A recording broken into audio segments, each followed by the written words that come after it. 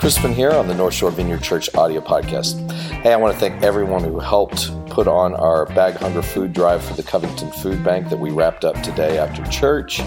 We collected a lot of food. I'll give you the numbers maybe on the next podcast.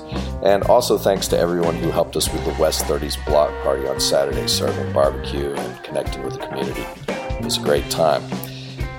Today's message is entitled Waking Up to the Light of Christ, and we did a song during the service, but the recording didn't come out well, so I'm just putting the demo version that I recorded myself in my own studio a week ago called Dreaming and Waking. And the title of this message is Waking Up to the Light of Christ. So you'll hear the song, and then we'll get into the message, because the message kind of ties into some of the lyrics of the song. So here we go, North Shore Vineyard. Thanks for listening.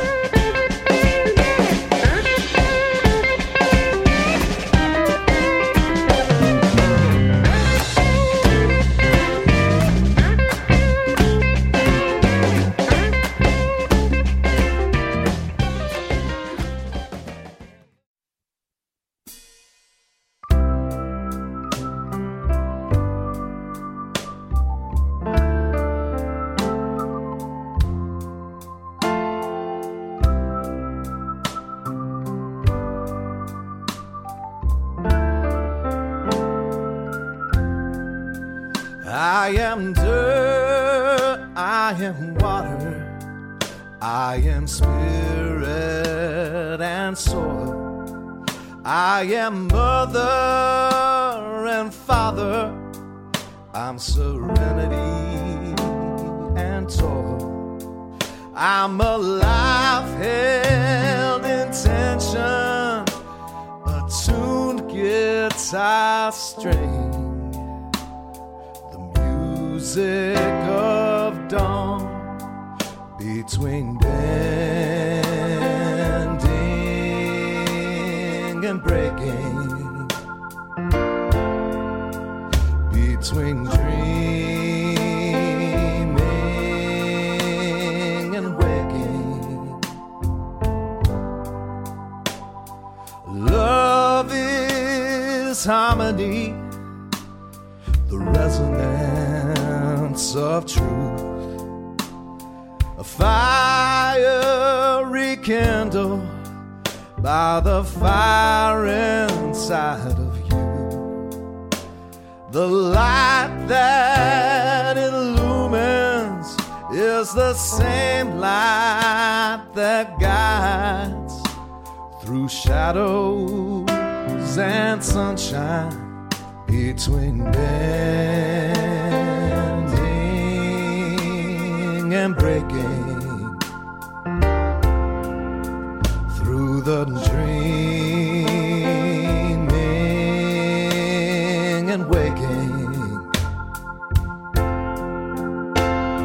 Such a mystery, rescued by a melody, by a song that's been there all along. Love's sweet symphony has freed me from my misery, and I'm waking up.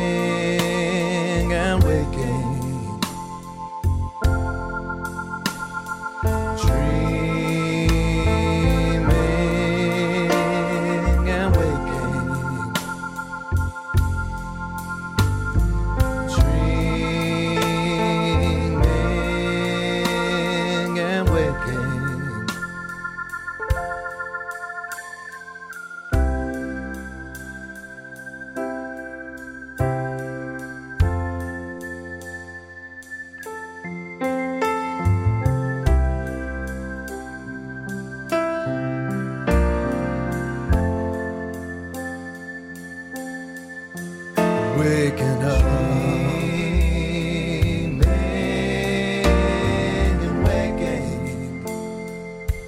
Oh, I'm waking up and waking. The light is shining down on me.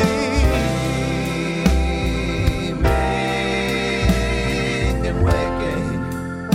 Open up my eyes. And waking. To see by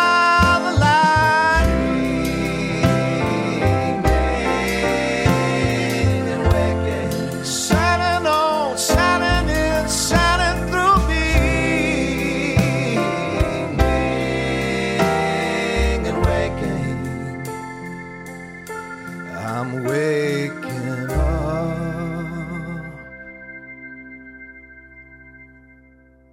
Today is Palm Sunday, and churches around the world are commemorating, celebrating the triumphal entry of Jesus into Jerusalem. And this is an interesting story because Jesus comes in town riding on the back of a young donkey. It must have actually looked a bit comical. And one thing that we don't realize is that Jesus, in riding into Jerusalem, making this triumphal entry, he is actually fitting a messianic pattern. It was part of the cultural expectation of what the Messiah was going to do. After all, there had been another Messiah figure about 130 years before, a guy by the name of Judas Maccabeus. His wrestling name was Judah the Hammer.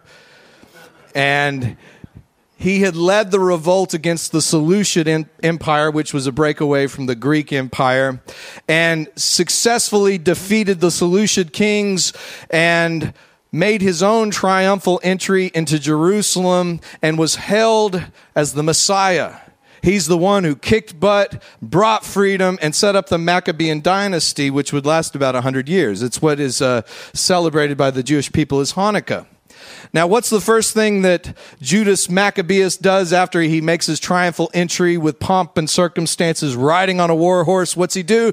He goes to the temple and he cleanses it of idols. The Greeks had set up idols to their gods in the temple and had defiled it. And so the first thing that he does was he takes out all the idols, he rededicates the temple. Now, you fast forward about 130 years, we see Jesus riding into town. And this Jesus is welcomed on Palm Sunday not as merely a rabbi or a teacher or even a prophet. He's welcomed by the masses as the Messiah. He's the one who's coming into town and he's going to set things right. And he follows the messianic pattern, except he doesn't come in riding on a war horse. He doesn't come into town with legions of soldiers with pomp and circumstances. He comes in riding on the back of a donkey, a young donkey at that. But people welcome him. They begin laying down palm branches, taking off their cloaks and laying them before Jesus, which is what you would do to welcome a dignitary. And they say, "Blessed is he who comes in the name of the Lord. Hosanna in the highest." And what's the first thing Jesus goes and does once he comes into town? He goes to the temple and he cleanses it. But he's not cleansing it from outside idols. He's actually cleansing the religion itself, which had become so commercialized, selling people ways in, and had actually become a means of keeping people away from God. He kicks out the money changers. And so everything starts off pretty good on Palm Sunday, but we know it's only about 5 days later before things take a drastic turn in the other direction. We call it Good Friday, and we'll celebrate that this Friday. But there was nothing good about it to those who witnessed it that first time. It was the most horrible thing that the followers of Jesus could ever experience, and even Jesus himself.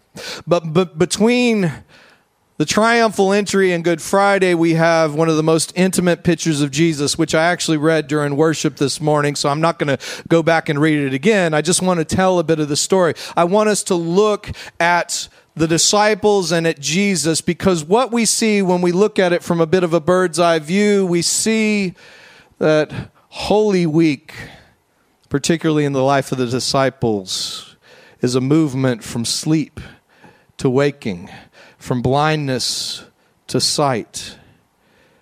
And oftentimes, as we're going to find out, waking up, it's nice when you can gently wake up to the sun, peering through your window, and you just kind of just come to waking up just in a slow and gentle way. But what we're going to see is oftentimes when it comes to our own lives in a spiritual sense, that waking up comes through suffering, through trials.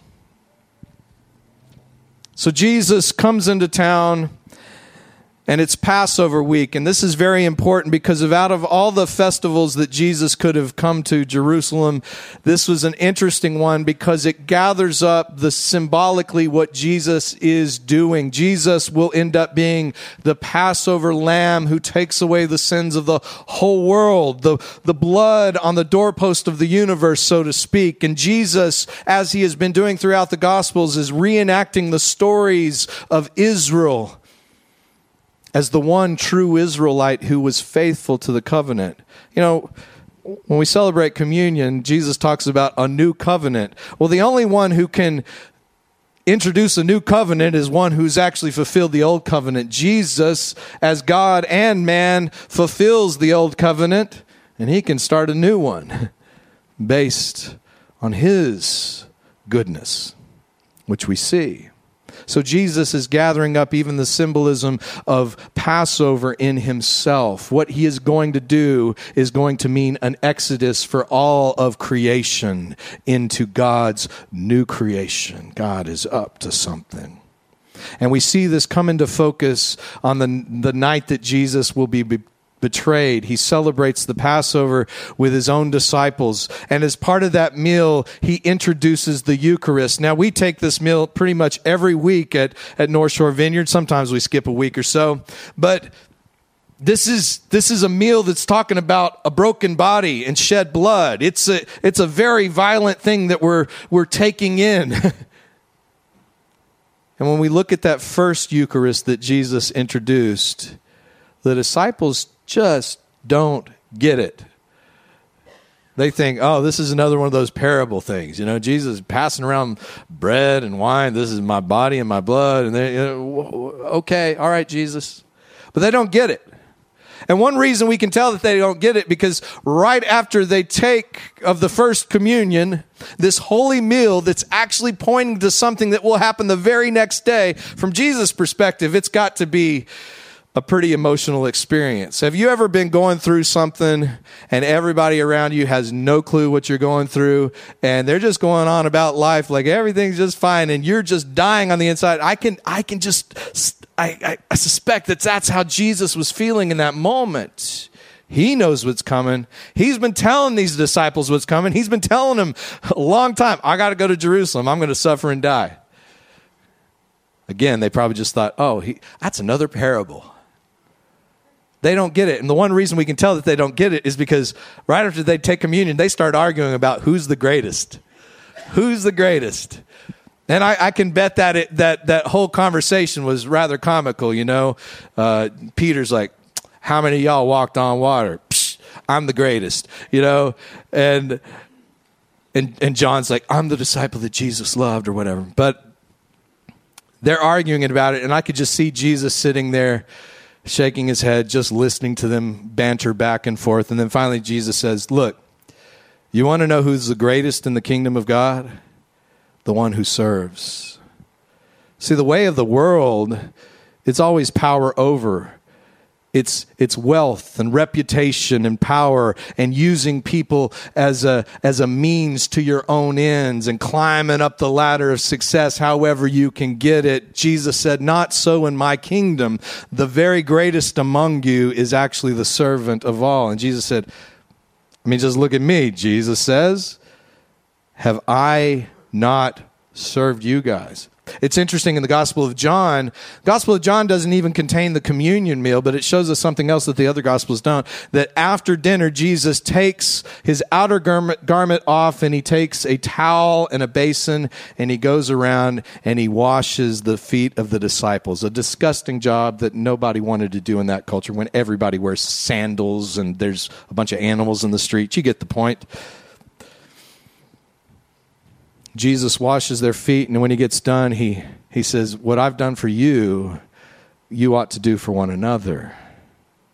Jesus is showing us something here. The way the kingdom of God comes, it doesn't come through coercion. It doesn't come through intimidation. It doesn't come through grasping for power.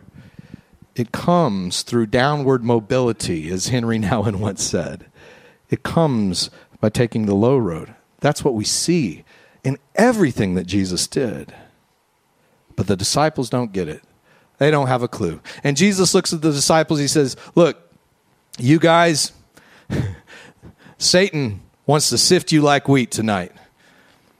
But he looks at Peter in particular, and he says, Peter, I'm praying for you that when this sifting has concluded, you will actually have something to strengthen your brothers with.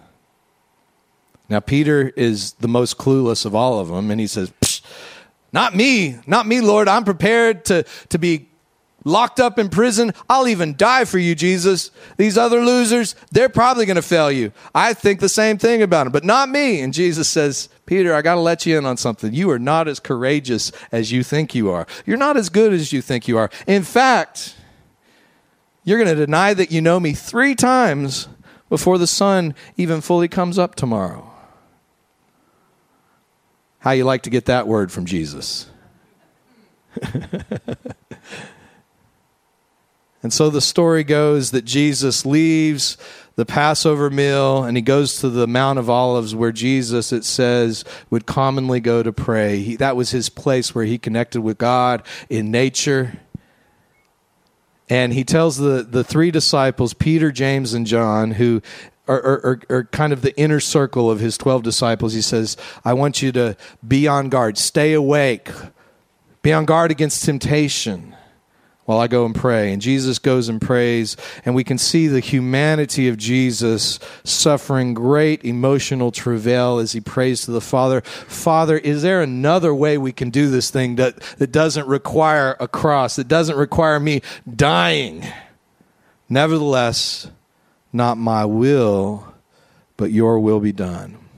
See, we even see in the final hours before Jesus is crucified, he is still not coming from a place of willfulness, a place of pushing things forward. It is always a place of surrender. Even when Jesus dies on the cross, he is laying his life down. He could have opted out at any time, but he says, nevertheless, not my will, but yours be done. And it says he began to sweat like drops of blood. He gets up from prayer and he comes back to find the disciples sleeping. And he wakes them up. He's like, why are you guys sleeping? I told you not to sleep. And what do they wake up to? They wake up to the angry mob coming with swords and clubs, led by Judas Iscariot, the one who betrays Jesus. And they haul Jesus away. I find it interesting. There are two passages in the New Testament that talk about these same 3 disciples sleeping at a key moment. The other one was that what we covered a couple months ago, the transfiguration. Jesus takes these 3 disciples up to the top of the mountain, and they're asleep. And they wake up to see Jesus glowing, radiant with white lights, and talking to Moses and Elijah, and the cloud of God's glory descends upon the mountaintop, and they hear the voice of God saying, this is my son, my chosen one, listen to him. And I think that this is a key detail that both the author of Luke has left in 2 spots, because it is really not just their physical condition. They have been around Jesus for 3 years. They have witnessed the Sermon on the Mount. They've witnessed Jesus healing lepers, blind people, even raising the dead. But they still don't get it. They still don't get it. I think this is one of the reasons why Jesus says over and over, like, oh, you of little faith. You just don't. There's actually one passage where we see Jesus is asleep and the disciples are awake and they're freaking out in the boat because the storm's rolling up. Oh, we're going to die. And they're like, wake Jesus up. And Jesus wakes up. He goes, oh, you of little faith. You don't get this. You still don't see. You still don't see. You're still asleep. One of my favorite insights, I've shared this on many occasions from Richard Rohr, is that transformation only comes in our life through either great love or great suffering. And I can bet you, if you reflect over your life a little bit, you will know that to be true. When I think of the times in my life where God has changed me the most, it has usually come during a time of great crisis, suffering, trial, expectations. You know, we construct a way, we get into a place in life where we've got reality exactly as we want it, and we're going along, everything's great. And then sometimes when wind comes out of nowhere and knocks you sideways, and you don't even know where you are. Something that was outside of what you expected happens. A loved one dies, you get laid off from your job, you get betrayed, and now you're in a place where you don't even know where you are. And a lot of times we think in those moments like, God hates us, I've done something wrong, I've offended the divine. But what I've come to see is if we can look at even the trials and suffering in a different way, we can look at these as ways of transforming us if we will keep moving towards Christ. One of my favorite lines from Leonard Cohen is, there is a crack in everything, and that's how the light gets in. What we see happening to Peter the night that Jesus is betrayed, we see some cracks forming in his expectations, some cracks forming in his ego, some cracks forming in the way that he viewed himself and Jesus and the world around him. And sure enough, as Jesus told Peter, he denies that he knows Jesus 3 times. And on that 3rd time, he hears the rooster crow. And he begins to see the first rays of sunshine coming up as the sun is beginning to rise. This is one of the darkest moments in Peter's life. And yet it is also the moment where Peter is starting to see for the first time. Now, what Peter starts to see at the beginning is not what he wants to see.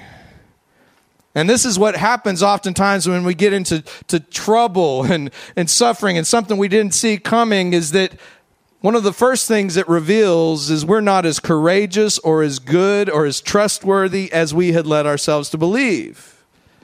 It's easy to believe you're good and courageous if you never have to be tested on that.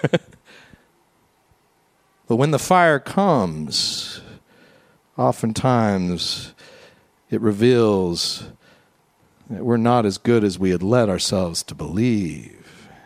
We don't have it as together as we had led ourselves to believe, or even in Peter's case, as good as he had led other people to believe about him. The cracks are forming. You know, one of the interesting things that I find in the resurrection narratives, which we will be looking at next week, is that I just thought of this as such a strange thing for years when I would read these passages. Have you ever read so many of the stories about the resurrected Christ is that when somebody encounters Jesus, they don't recognize him. You know, Mary Magdalene at the tomb, the disciples on the road to Emmaus, like people encounter Christ, but they don't recognize him as Christ. And I think part of the problem with this, part of the reason is that you can only actually see something you've experienced. This is just basic childhood development. I mean, when you're growing up, you're shoving things into your mouth, and you're trying to create a database of everything that you've experienced, and that's how you navigate the world. We can only see what we've experienced, and we can only see what we expect to see. Context is a big deal. Like, chances are if you see a polar bear running down downtown Covington, you wouldn't see a polar bear. Your mind would make that into something else because you are not expecting to see a polar bear in downtown Covington. I'll use an example from my own life. When we first moved into our house that we're living in right now in Abita Springs, we'd been there for a few weeks, and I'm sitting out on the back porch one day, and I hear a rustling up in the trees, and I looked up, and I saw what I swear at the time looked like a bobcat. I mean, I'm just like, it's a bobcat. I'm like, Dina, come out here. There's a bobcat up in the tree. And I stood looking up at this tree, the same spot, because it just kind of disappeared into the foliage. I stood there for like an hour. I got animal control on the phone. We've got a bobcat over here. And they're like, or maybe a swamp panther or something, you know? Rougarou. And I was looking up at it, and I never saw it appear again. But after I lived in Abita Springs for a few more months and got acquainted with the local animal creatures that frequently visit my backyard, namely raccoons, I realized something when I saw raccoons run up trees. I'm like, I think what I was actually seeing was a raccoon. One of the big giveaways was that it wasn't a bobcat, is that it had a tail, and bobcats don't have tails. And the tail looked a lot like a raccoon tail. But after living in Kenner for 7 years and not living in Abita Springs, my mind, the first thing that it jumped on was that was a cat. You saw a bobcat running up that tree. I think people that run into Jesus after he's resurrected, they don't see him. They don't see the risen Christ because they've not lived in a world where anybody comes back from the dead. They're not living in a world where that has ever been a reality. That'd be like seeing a polar bear in downtown Covington. It would take you a while before you could get it. But the interesting thing is how Jesus reveals himself. The risen Christ reveals himself. It is through conversation, through relationship, through connection, whether it's the disciples on the road to Emmaus or Mary Magdalene at the tomb. And this is where we see how great love. As Richard Rohr said, we don't experience transformation except through great suffering or great love. Usually it's a combination of both, but oftentimes it's great suffering before it's great love. The great suffering is what cracks you open so the light can get in. And then it is experiencing the love of Christ which transforms us. That's what happens with Peter. You know, Peter's spiritual journey up to this point would be characterized by the word willfulness. And I'd say that's probably most people's start to Christianity. I mean, assuming that you're taking Christianity seriously. You know, I mean, there's some people, this is grown-up Christians, this is always kind of Christian. They've never really put much thought or effort into it. But I can say for myself, my first 10 or 12 years of being a Christian was characterized by the word willfulness. I was trying to be a good person. I was trying to do everything in my own strengths and abilities. And I think that's part of the journey. I think you need to experience the power or lack of your own will. You need to confront that power in yourself or lack of. But Peter bumps into something that evening that willpower ain't enough for him. His own willpower ain't going to get the job done. He didn't have what it takes. His strength failed in the moment where Jesus needed him the most. And Peter, after he denies Jesus, he walks away dejected, just feeling like a complete failure. But the story we see at the end of the Gospel of John is that, you know, after the disciples had been out fishing all night, which is probably, you know, Peter just going back to something he remembers how to do. And, you know, he goes back to fishing, and then they smell some fish and biscuits cooking on the shore after a night of catching no fish. And, hey, guys, you want something to eat? And it's Jesus. And Peter jumps out of the boat, he swims to the shore, and Jesus serves them a meal, and Jesus restores Peter in such a loving and beautiful way. And this is where the change actually happens in Peter's life. See, up to this point, truth, even the truth of Christ, has been external to him. It's been something that you try really hard to do. But now Peter has awakened to reality as it actually is. See, here's the thing about mystics and prophets, and I would even say poets and artists, and whether they're songwriters or the reason that truth resonates with us wherever we find it is not that poets and prophets and artists are seeing some other realm. They're actually seeing reality as it is, but we're blinded to. See, Jesus wasn't seeing some other realm. He was actually living in reality as it actually is. But we're blind to it by our own egos, by our own issues. We're blind to it because we're living in a framework just like the people who welcomed Jesus in on Palm Sunday. We are fine welcoming Jesus as the Messiah as long as he'll be the Republican Messiah, as long as he will be the Democrat Messiah, as long as he'll be the Messiah that backs up all the things that we want the Messiah to do. We will welcome him in. Come on, Jesus, you be our Republican King, our American King. Getting quiet up in here. But Jesus didn't come to fit into our box. He didn't come to fit into our definition. He has redefined what Messiah is about. He's come to face a much bigger enemy than Caesar, and that's death itself. And Peter and all the other disciples, they have to come to a realization that even though they spent 3 years with Jesus, they were still trying to fit Jesus into their framework, into their religious framework, into their political framework. I had lunch with a guy a few weeks back, a different guy. And he's real into figuring out, end times prophecy and who's the Antichrist. And I said, look, dude, if I can tell you one word of wisdom, the people who had everything figured out about what God was going to look like when he came the first time, they missed him. So you may want to practice a little agnosticism in here. Jesus is not, as C.S. Lewis put, a tame lion. He's not interested in fitting into the ideological, political, religious boxes that we want him to fit into.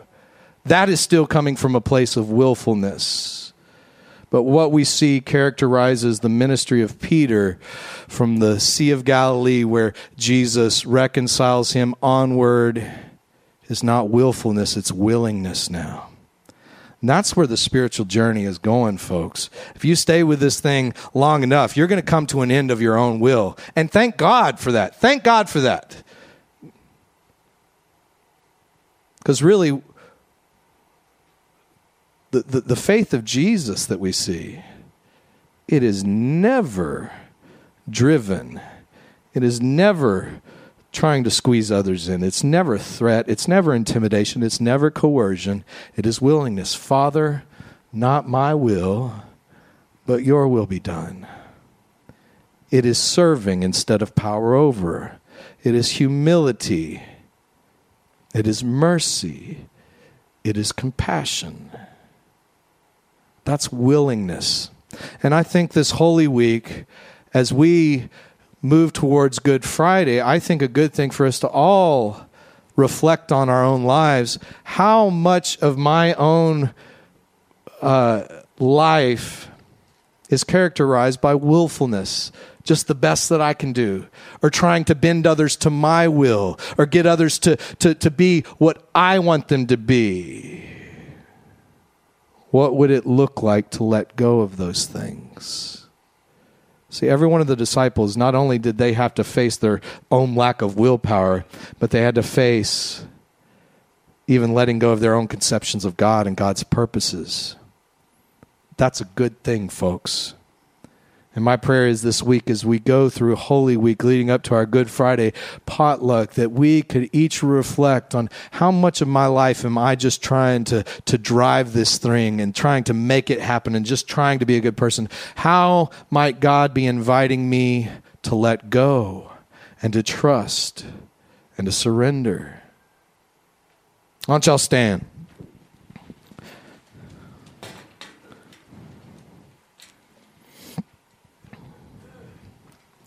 Lord God, I just pray this morning for every one of us as we remember you today, as we remember the story of your cross and your resurrection this most holy week of the Christian calendar. Lord, I pray that your light would illuminate our hearts, that you would wake us up, Lord, that we would move from slumber to alertness, that we would move from willfulness to willingness, Lord. Lord, we would move from grasping to letting go, Lord. We would move from dominating to serving, Lord. Or let our lives take the shape of your life, Lord. Lord, let every crack within our life be filled with your light. Come, Lord Jesus. Shine your light within. Illuminate our hearts. Make us more like you.